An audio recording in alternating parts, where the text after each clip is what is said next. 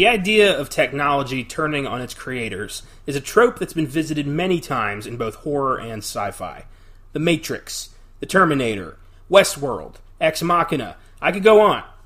But I don't think it's ever been portrayed in such a wacky way as it is in 1986's Maximum Overdrive, a Stephen King film written and directed by King himself, but arguably one of the worst adaptations of his work ever made. A massive bomb upon its release, Maximum Overdrive has found new life as a cult hit, and it's the subject of today's episode. I'm Connor Zagari. Austin Johnson. And you are listening to Filmgasm.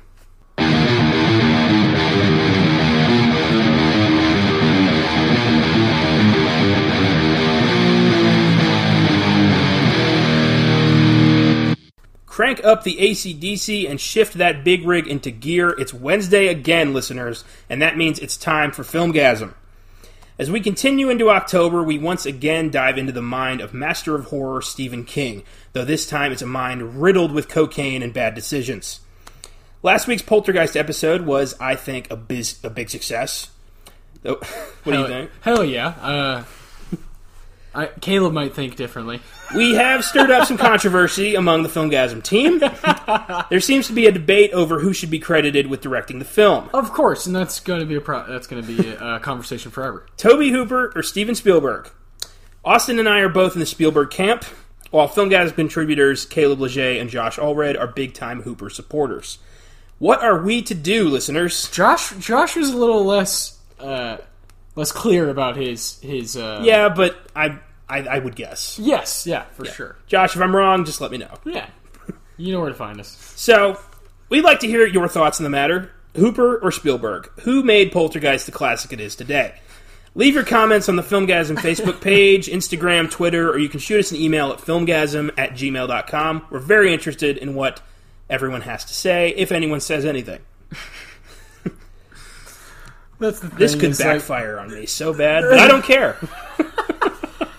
Oh my gosh! Yeah, find Connor on Facebook to send him all those instant messages. You know. Boy, yeah. This is gonna be fun. Hopefully, this month on Weird Shit Wednesday, episode 35. For those of you keeping track at home, we'll tackle the career of horror legend Vincent Price. Oh yeah, the man behind the creepy narration at the end of Michael Jackson's Thriller, among other films like House of Wax, The Fly, The Tingler, The Last Man on Earth, and House on Haunted Hill. Who was Vincent Price? Where did he come from? How did he become the face of the horror genre in the 1950s and 1960s? We'll answer all these questions and more as we dive into his films. Don't miss it. Yeah, I can't wait for that. It's gonna be a trip down an era that we have not been down before. We have not. So I'm really excited. Very fascinated. Before we get into Maximum Overdrive, it's time for the rewind, where we take a look at past episodes and see if there's any new info. I've got one interesting update on Pet Sematary and a couple of errors to fix for last week's E.T. bonus episode. First up, let's go into Pet Sematary. According to a recent article from comicbook.com, the new Pet Sematary remake may have been made partly to keep the film rights out of Stephen King's hands.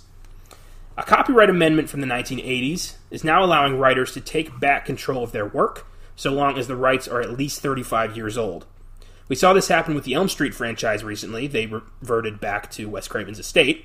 And apparently this was supposed to happen with Pet Sematary. The novel was published in 1983, which means that in 2018, King became eligible to terminate the film rights.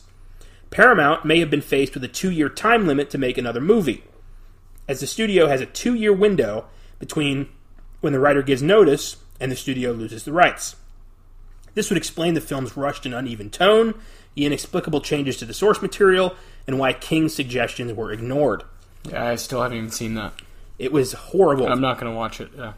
What do you think about those? Yeah, I heard you told me right away the film is not good. Yeah. Right away. And this kind of stuff, this is the information and knowledge that Hollywood does not want you to have as a movie fan. But you just got to go on the internet and research it. It's really sad. Yeah. That you have to rush art, essentially. That's not cool. Yeah. Like that old toy fixer in Toy Story 2 said, you can't rush art. Oh, what a great film. Finally, in E.T., I made some statements that were not entirely true. My apologies. The bonuses are much more carefree and improvisational than the weekly ones, so we just say whatever pops into our head for the most part. So Rick Baker was not the special effects guy behind E.T. Oh, I looked this up too. Yeah. Shit, forgot. And E.T. was the 4th Oscar win for John Williams, not the 3rd, who up to that point... Whoa. Yeah, that's important to me. I need to say this. Up to that point, he had won Best Original Score for Fiddler on the Roof, Jaws, and Star Wars before he won for E.T. So that's my bad. I don't think it really mattered, but it was gonna bug me. So let's go into Stephen King's Truck movie. Maximum Overdrive began life as the short story Trucks by Stephen King. It tells the story of a group of strangers trapped in a truck stop diner after something causes the semi-trucks and other big vehicles to come to life and attack people. The story was first published in Cavalier magazine in 1973 and was later included in King's first short story collection, Night Shift, in 1978. I've read Trucks. Yeah, you just let me borrow it. Yeah. That was really cool. Really cool book. I'm definitely going to borrow it again. Yeah, check out more of that shit. It's cool. Night Shift is his best collection. Yeah, King, you know, he's really good at churning out like 20-page stretches, and it's just like, holy fuck, this guy's like clearly just on a, like he just did it in one sitting, you know, just... It's amazing what he can do with so little. Yeah, it's amazing. It's fucking fantastic brilliant. Storytelling. And these were stories that King was writing just to pay the rent. He was selling these to magazines for like maybe $100, see if that. Yeah. And he was working at a laundromat, and he was just trying to be a writer, but you know, using his skills to make ends meet. Yeah. And those stories all got collected in Night Shift, and now they're some of his most celebrated work. I love that. Yeah, and just because it's not a giant book that's 800 pages doesn't mean it can't be adapted into something really cool on the screen. Yeah. So, that's great. Absolutely. Power of storytelling. The story was first adapted in 1986 as Maximum Overdrive, the only film that Stephen King would direct himself. Ugh. In a 2002 interview, King stated that while on set, he was, quote, coked out of his mind all through its production, and he really didn't know what he was doing. King had a massive coke habit through most of the 80s. You can fucking tell in that trailer. Jesus. He stated that there's a number of books he does not remember writing at all due to his addiction, notably Cujo, The Tommyknockers, and The Running Man. All of those were weekend coke-fueled binges that he has zero memory of. And I've read 2 of them, and the 2 that I read were fucking great. Cujo and The Running Man, great books. Hell yeah. I tried to read The Tommyknockers, and I couldn't get into it. So maybe the coke is 2 out of 3. Tommyknockers, what a great name. I didn't get far enough to find out what that meant. He probably didn't give, yeah. So it has something to do with, like, aliens in this woman's backyard are causing weird shit to happen in this town. I don't know. They made a miniseries with Jimmy Smits. We'll get to that eventually. The film stars Emilio Estevez, the Mighty Duck Man, star of 80s classics like The Breakfast Club, Repo Man, and Young Guns, as well as the 90s cult trilogy The Mighty Ducks. Yes, Gordon Bombay, dude. My God, you haven't even seen those, have you? I have not seen those yet. Well, one day, Filmgasm followers we'll dig into the Mighty Ducks. Mighty Ducks. I remember the cartoon series from the 90s. Oh, hell with, yeah. like, the superhero Ducks hockey team. Yes. What the fuck was that? That was awesome. It's badass. Real ducks. I watched that as a kid, and when I found out there were movies, I was like, oh, cool. But then I realized, oh, they're not superheroes. It's a hockey team. It's like real hockey, yeah. I was a little bummed out. Oh, dude, they're so good, man. One of my favorite trilogies of all time. In this film, Estevez plays Bill Robinson, a parolee working at a truck stop who becomes the de facto leader of the survivors there. Joining him is Pat Hingle as Hendershot, the piece of shit who owns the truck stop and calls everybody Bubba. You may remember Hingle as Commissioner Gordon in the Burton Batman films and the Schumacher Batman films. Oh, yeah. Laura Harrington plays Brett, a hitchhiker who ends up sleeping with Bill. You may remember her from such films as The Adventures of Buckaroo Banzai, The Devil's Advocate, and What's Eating Gilbert Grape.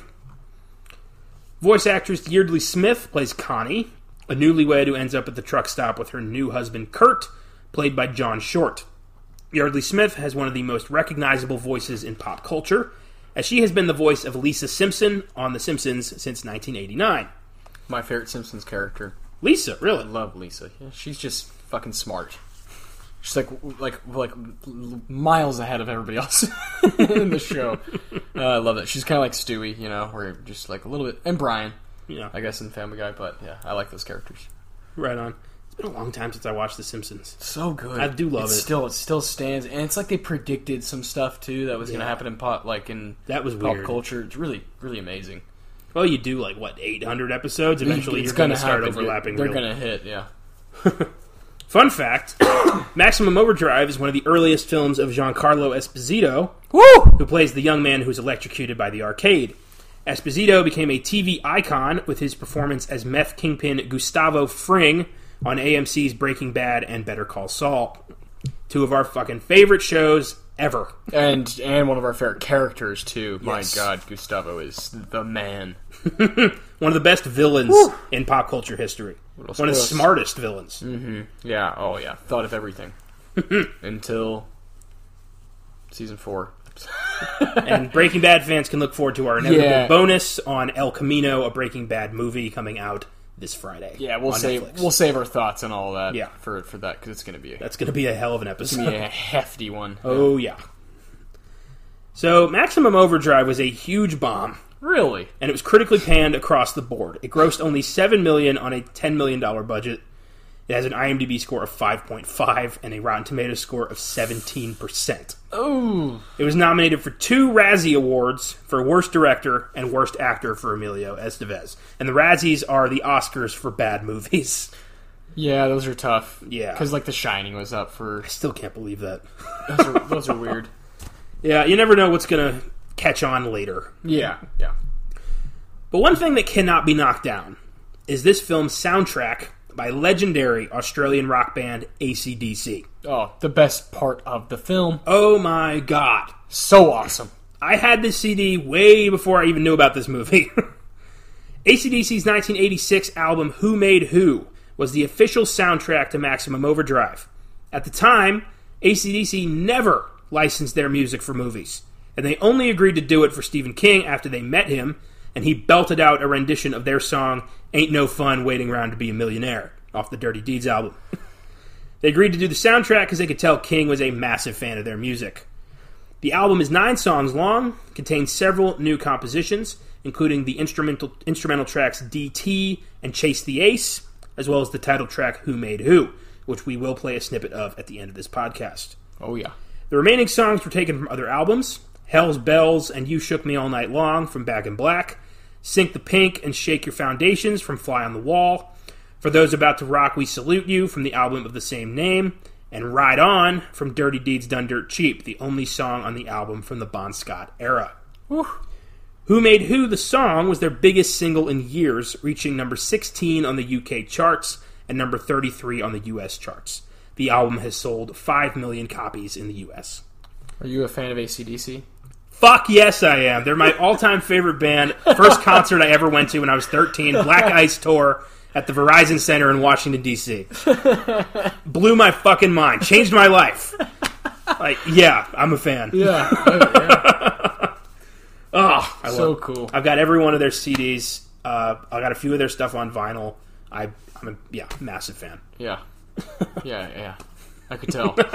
That's amazing. I went into more detail on that than I did about the movie.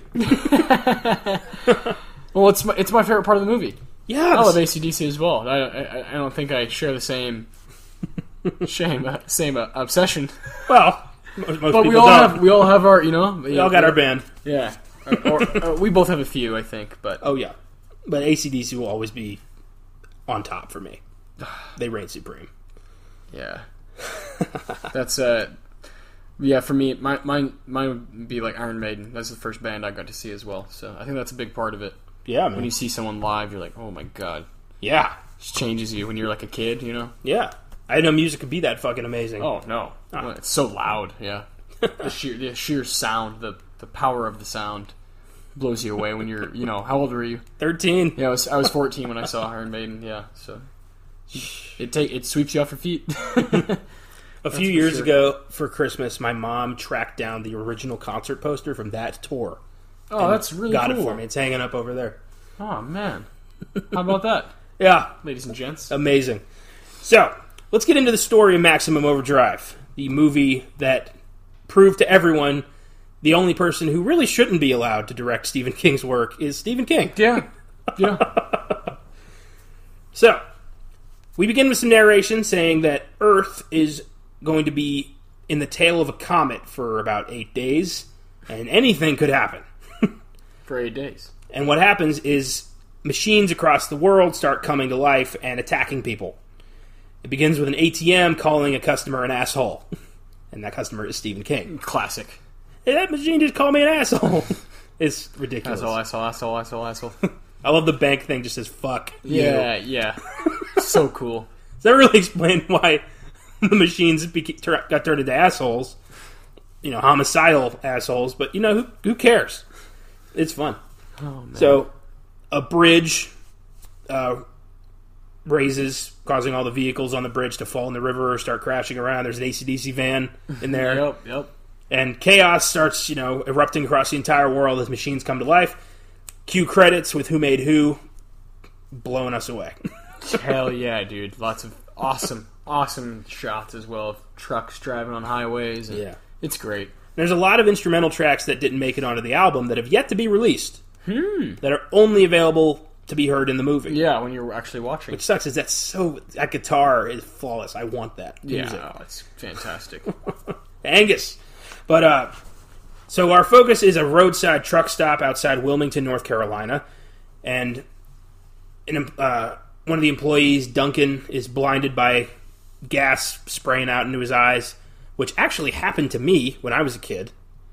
That Really? fucking hurt. What the hell? I was about 8 or 9 years old, and I pumped the gas for my dad. I didn't know what to do, so I just held onto the thing, and gas exploded out and blinded me for a bit. I had to go to the hospital and get my eyes flushed out. I thought my eyes were melting. It was the worst pain I've ever felt in my life. Jesus. Yeah. So, that reminded me of that in my life, which was nice. Not a fun time, huh? No, it was not. A waitress gets her arm almost sliced off by an electric knife, and that was grisly. And, of course, the arcade in the back room electrocutes a guy. Yeah. Awesome. So cool. He starts grabbing all the cigarettes and the Yeah. There's mayhem. Oh, hilarious. And we meet Bill Robinson, who works the fry cook at this truck stop. He's an ex-con. Bubba is taking taking advantage of him, saying, I want you to clock in for 9 hours, but I'm only paying you for 8. Piece of shit. It's not like Bill can do anything about that. He's an ex-con. Yeah. So Bill starts thinking something's fishy here. Something's not right. And at a Little League game, we see a vending machine kill the coach, which is so fucking funny. It's just like shoots him right in the balls and then gets him right in the skull. And that's a fucking bad wound, man. Yes. That is... I couldn't believe it. It looked like a gunshot. Talk about a shitty night. That was hilarious. Straight to the nuts and then straight to the dome. No thanks. And then the machine keeps firing soda cans at the Little League players. Yeah, knocks out a couple of them. And then I want to do that. I want to go throw cans at fucking kids playing baseball. Why? I don't know. I was kidding. Maybe empty cans so they don't hurt too bad. Because that would hurt like shit, man. That would hurt like hell. What the fuck? Apparently you shoot those fast enough, you can kill a man. Yeah. As we learned in the movie. I don't think I can quite throw it that quickly. Probably not. Mine would struggle to make it that far. Well, oh, man. Then we get a goddamn steamroller comes out of nowhere and runs over a child. Like, damn. It's grisly, and I'd say it kind of changes the tone of the movie, or at least for a moment. It's like, holy shit. For a moment, yeah. There are so many tonal shifts in this movie, it's ridiculous. Yeah, you never quite know what the theme here is. One kid named Deke, he's the son of the guy who got blinded by gas. He gets out of there, escapes on his bike. Then we meet a newlywed couple, Connie and Curtis, who stop at a gas station where a brown tow truck almost runs over Kurt, and then they escape in their car, which is odd, weird, because their car never comes to life and tries to kill them. Yeah, no. Of course not. It only really happens when it's convenient for the plot. Yeah. Which is not... I don't want to say it's not good writing because it's Stephen King. Exactly. But it's not. It's bad. It's bad. There's Stephen King and then there's Coke-fueled Stephen King. It's like two different people. Yeah, there's a stretch there in the 80s, yeah. Yeah, man, but then, like, some of his best work came out of the 80s, so it's tough. I know. Cocaine is a hell of a drug. Well, you know what I had for breakfast? Cocaine. You know what I had for lunch? Cocaine. God damn. So Deke is riding through town. The kid, he's seeing humans and pets just murdered by lawnmowers and chainsaws and hair dryers and just pandemonium. And at the truck stop, we see a big rig with a big old green goblin mask on the grill. And that becomes kind of the bad guy of the movie. The green goblin truck. Because it has a face. Yeah, it's finally something we can, It's a toy, like Happy Toys, I think it was called. It's a toy truck. And it kills Duncan, Deke's dad, and a weird Bible salesman who's a total prick. Stephen King likes to do stuff like that. Oh, yeah. And then the truck stop gets encircled by giant big rig trucks that all come to life and trap these guys at the truck stop. And that's kind of funny. I don't know why they don't just plow through the fucking truck stop. I know. Again, this movie takes turns when it's convenient and when it works best so that the movie can fill out the hour and a half. Connie and Curtis end up at the truck stop, try to pass through the trucks. They get hit. The truck overturns. And Bill and Brett, a hitchhiker who's with the Bible salesman, rushes over to help them out. The trucks attack them. And that's when Hendershot shows up with fucking rocket launcher. Yes. And blows up one of the trucks. What? My favorite part? It's so literally out of left field. It is crazy. Oh my god. And he just like reveals, oh yeah, I've got an arsenal in the basement. I've been stockpiling weapons for years. What the fuck, man? I don't know, dude. Insane. This movie's insane. It's fantastic. Just as you think, like, oh, it can't get any more weird and wild. Nope. 5 minutes later, yeah, here you go. Something crazier. Oh my god. So Deke arrives at the truck stop later that evening, tries to get in through the sewers, but there's a wire mesh blocking the entrance. What's with Stephen King and sewers? I don't know. Because they're beneath our feet. They're nasty. I wonder if he had an experience in one at some point. I think he did. I think that's what inspired it. Okay. He was walking on a bridge. Well, and you have like Shawshank, he crawls through sewer. In Shawshank on the set, that was all like chocolate. So it actually smelled amazing in there. He's like, this is great. I think I'm going to take my time. Tim Robbins takes his time getting through that. Yeah. That's great. Better than the alternative. Yeah. So Deke can't make it through the opening. There's a wire mesh blocking the sewer. And then the survivors hear the Bible salesman screaming in a ditch. He's still alive. And Bill and Curtis sneak out to help him. And Deke finds the Bible salesman, and he jumps out and attacks Deke, which is kind of crazy. Yeah, and doesn't make a whole lot of sense. No. For his character, right?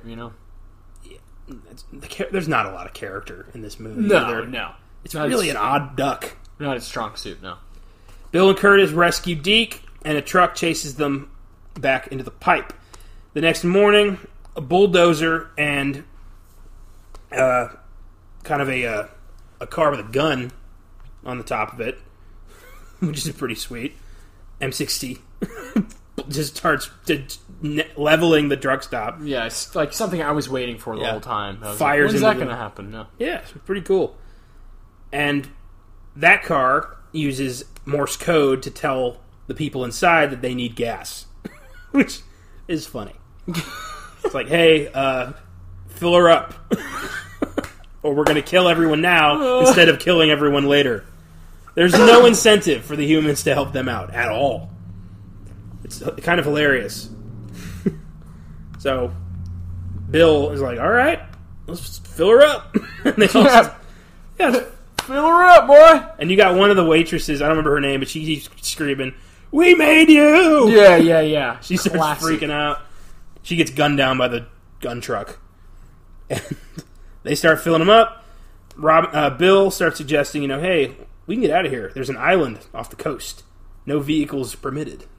No vehicles, but, they probably still have, toasters and hair dryers and shit. Yeah, something. Yeah. what? A speedboat's not going to chase you down? But they decide, all right.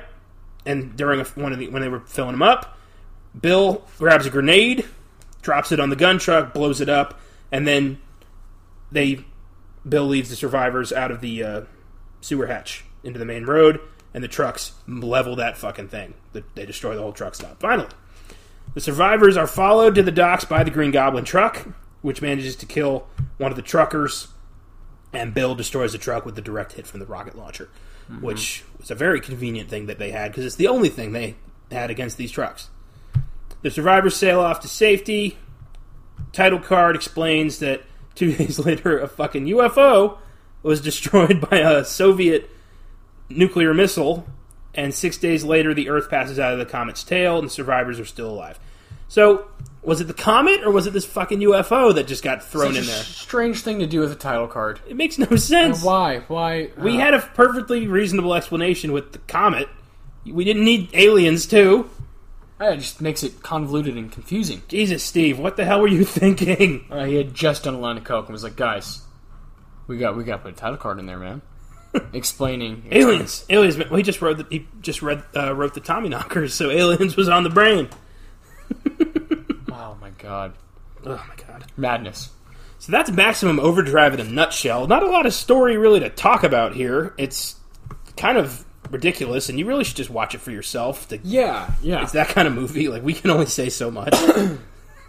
It's at a time, I mean, it's very, very, very, very, very 80s. Ooh, yeah. One of the most, 80s things you can possibly, it's kind of AC/DC soundtrack the whole time. Very true, Bubba. And, and you got Emilio, he's at just a prime time of his career. Young Emilio. Oh, yeah. The Mighty Duck, man. I swear to God. Have you seen Night at the Roxbury? Yes. Yeah, you remember that when they were, like, telling that story about Emilio? It's like, Emilio!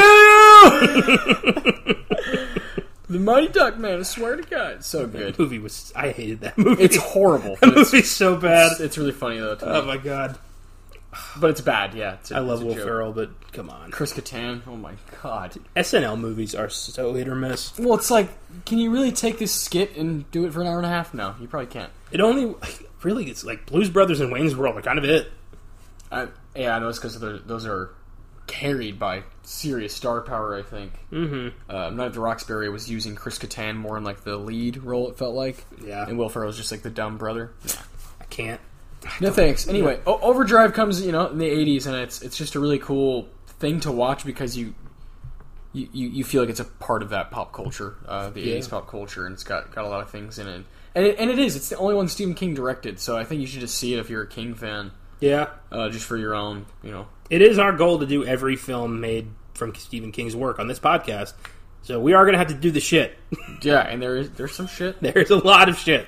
And here's one of them. But but we both enjoy it because we both actually think it is at times pretty fucking scary. What's scary? Yeah, scary's a broad term. I would say. Well, I don't know what term you'd use. Like surprising, maybe. I don't know because I was surprised by like the violence of it. I'd say intense. Intense, okay. Yeah, it's not scary. It's not like whoa, oh my God. Yeah, that's a broad term. I've had a lot of issues with that word because what is really actually scary? I don't know. But this movie definitely gets me on the edge of my seat at times. Yeah, and that's it's not boring. That's fucking awesome. Yeah. Yeah. The film was remade as a TV movie in 1997, this time simply titled Trucks. Trucks stars absolutely nobody of note, but it does follow the short story more closely. Amazingly, this film was received even worse than Maximum Overdrive. Yeah. It has an IMDb score of 3.9. It has no Rotten Tomatoes critic score, but it has an audience score of 30%. Yikes. So maybe this story is just unfilmable. Before we finish up here, Filmgasm contributor Caleb Leger gave us his thoughts on the film. Let's take a look at what Caleb thinks of this cult classic.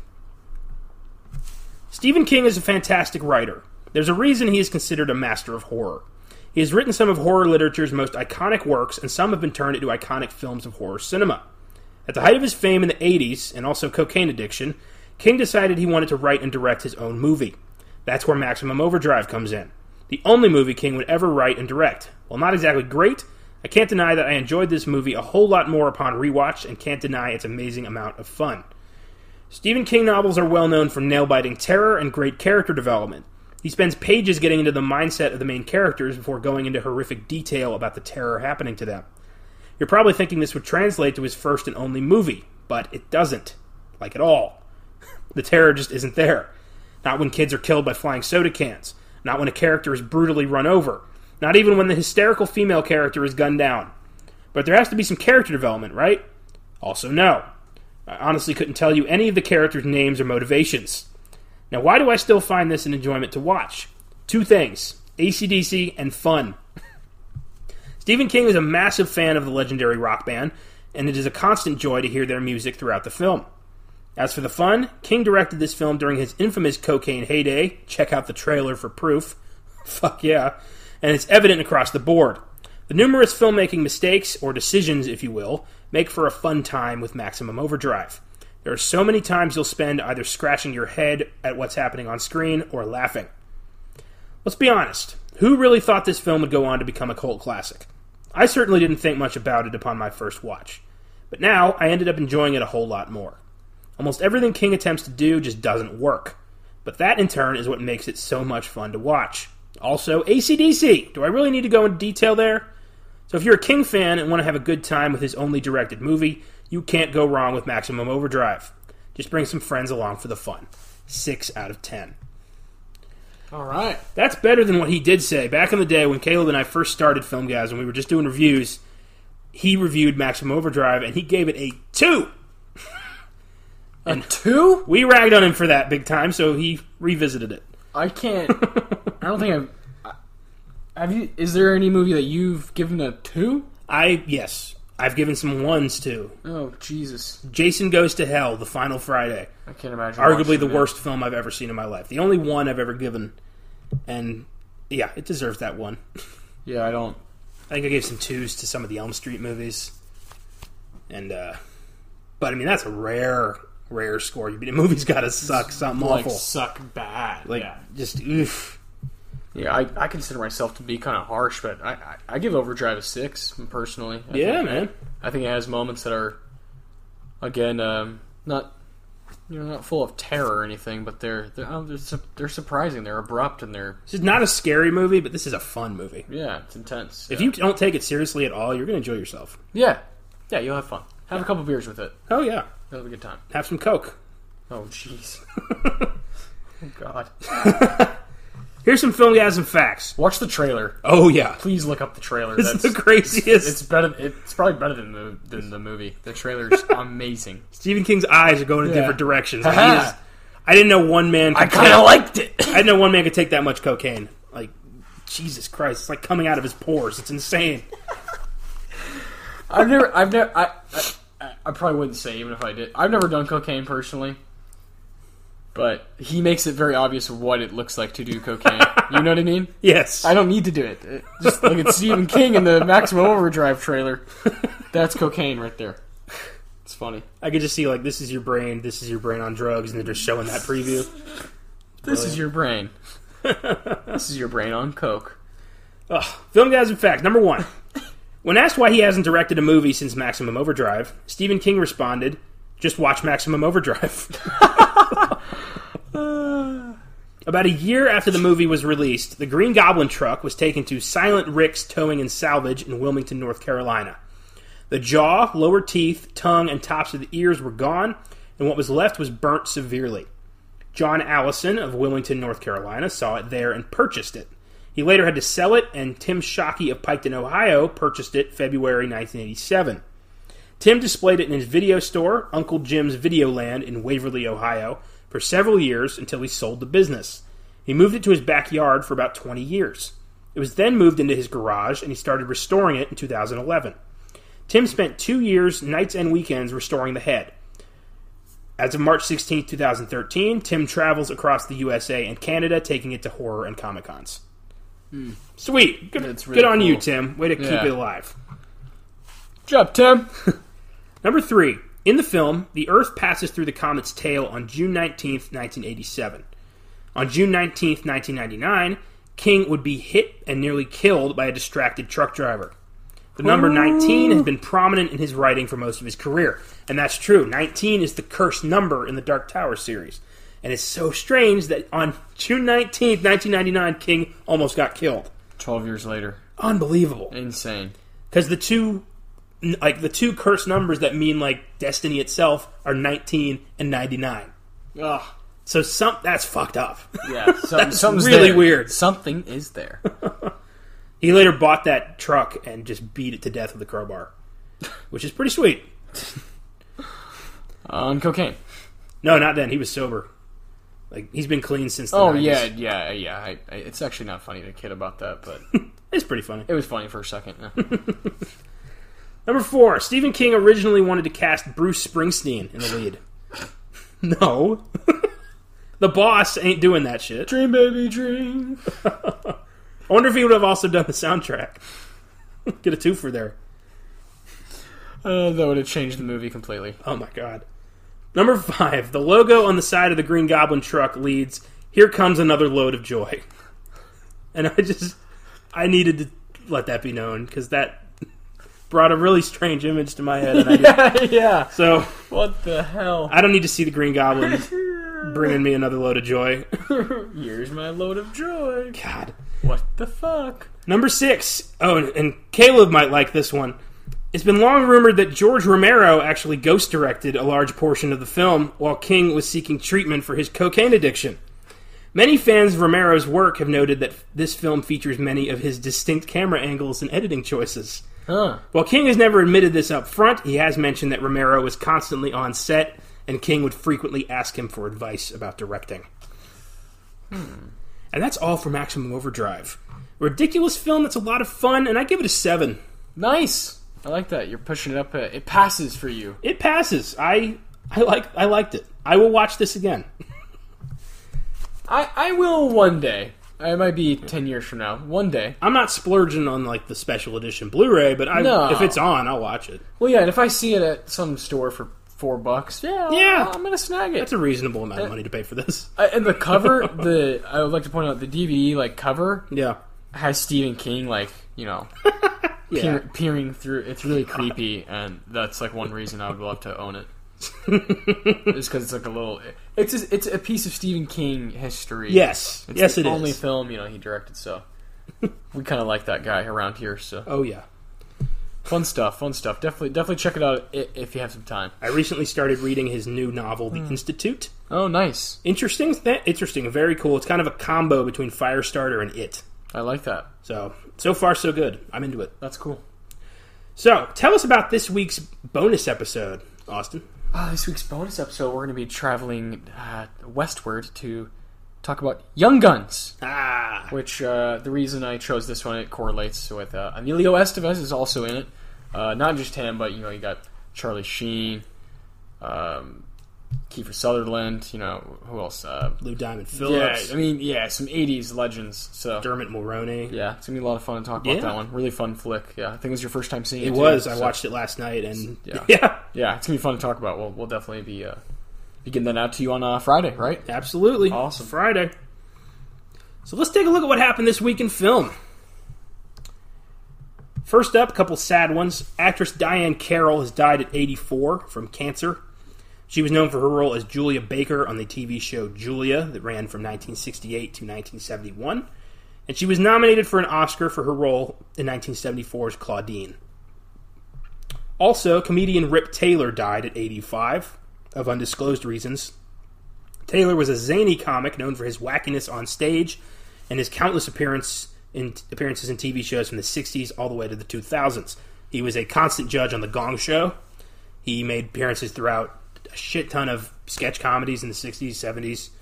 And yeah, he was beloved in the comedy world. Next up, Disney is planning another live-action Inspector Gadget film. What? All that's known at the moment is that SNL writers Mikey Day and Streeter Seidel are attached to the screenplay. Why? The hell? We don't need another Inspector Gadget. Jesus Christ.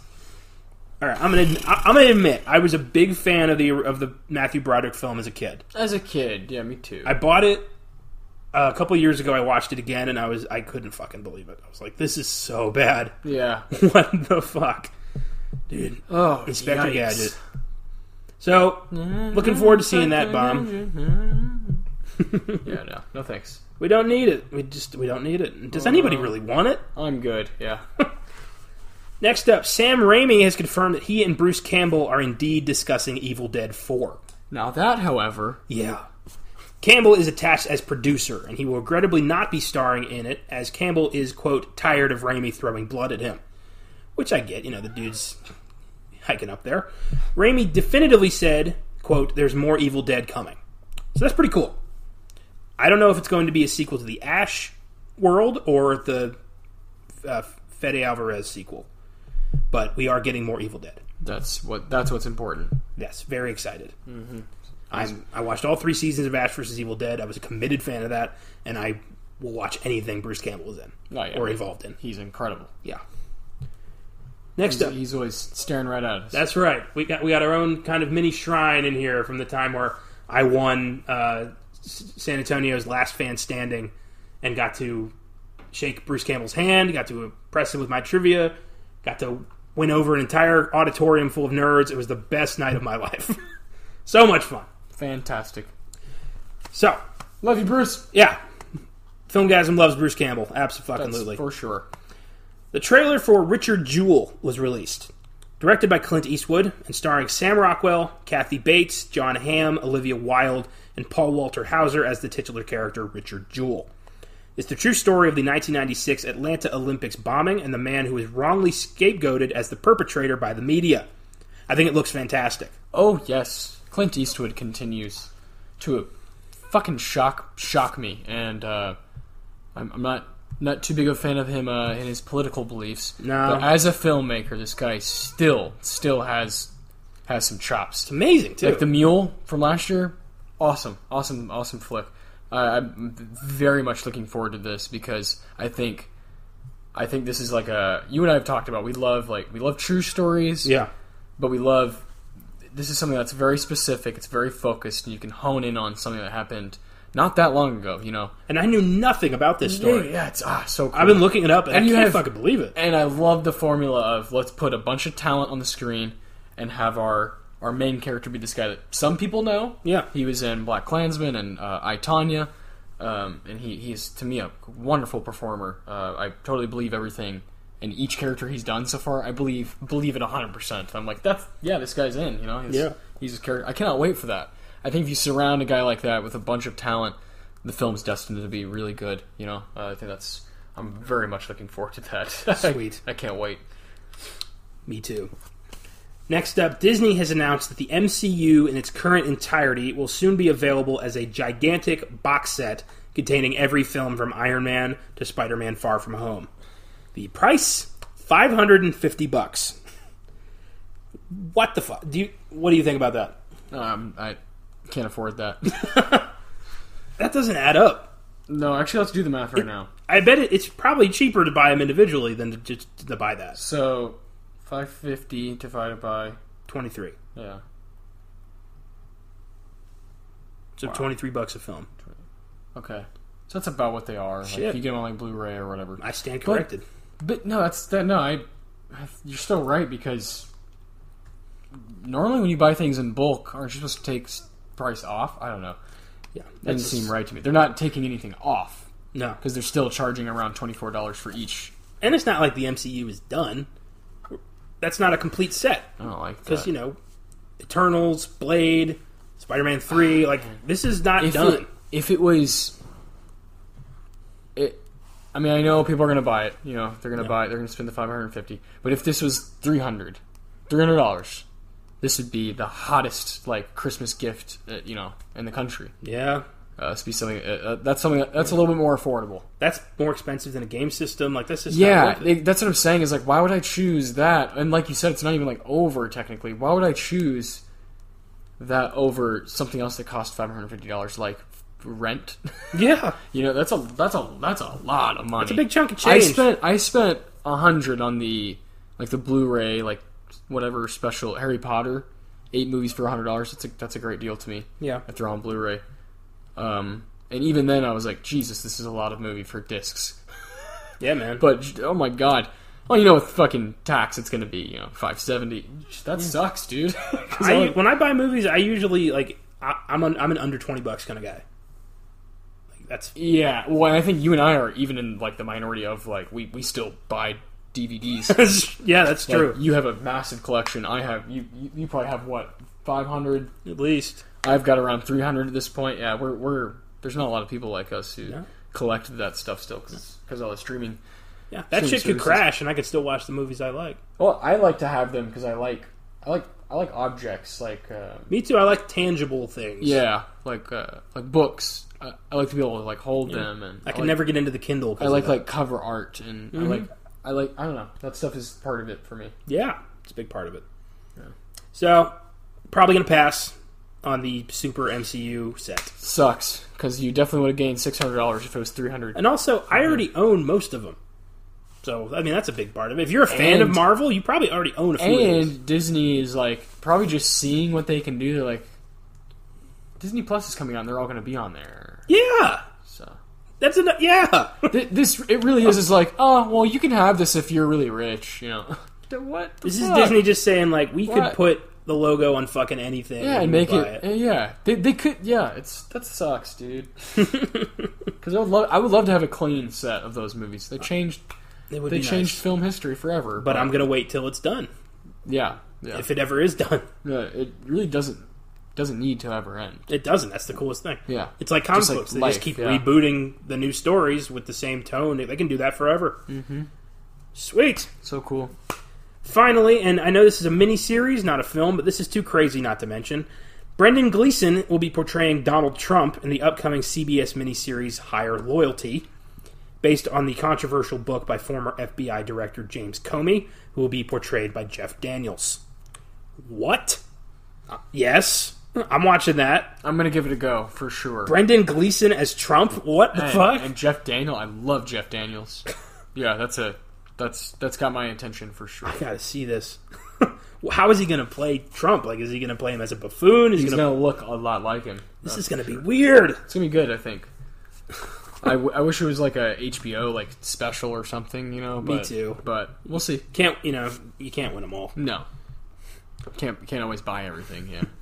That's all for today, listeners. Thanks for tuning in to episode 32. As always, if you enjoyed the show or if you fucking hated it, feel free to review the show on iTunes or throw us some comments or suggestions via Facebook, Twitter, Instagram, YouTube, or email. Next week, it's time to really get into the Halloween spirit with an anthology film based around Halloween night, in which the demon Sam Hain brings the wrath of Halloween and weaves together 5 tales of interconnected terror in 2007's Trick or Treat. We'll talk about the film, and we'll use this opportunity to dig a little bit into the story of Halloween itself. Where did the holidays start? Where did these traditions begin? Let's find out next week on Filmgasm. Oh, yeah. Remember to not take technology for granted, and always give big rigs a little extra space on the highway. You never know when it might come to life and try to take your ass down.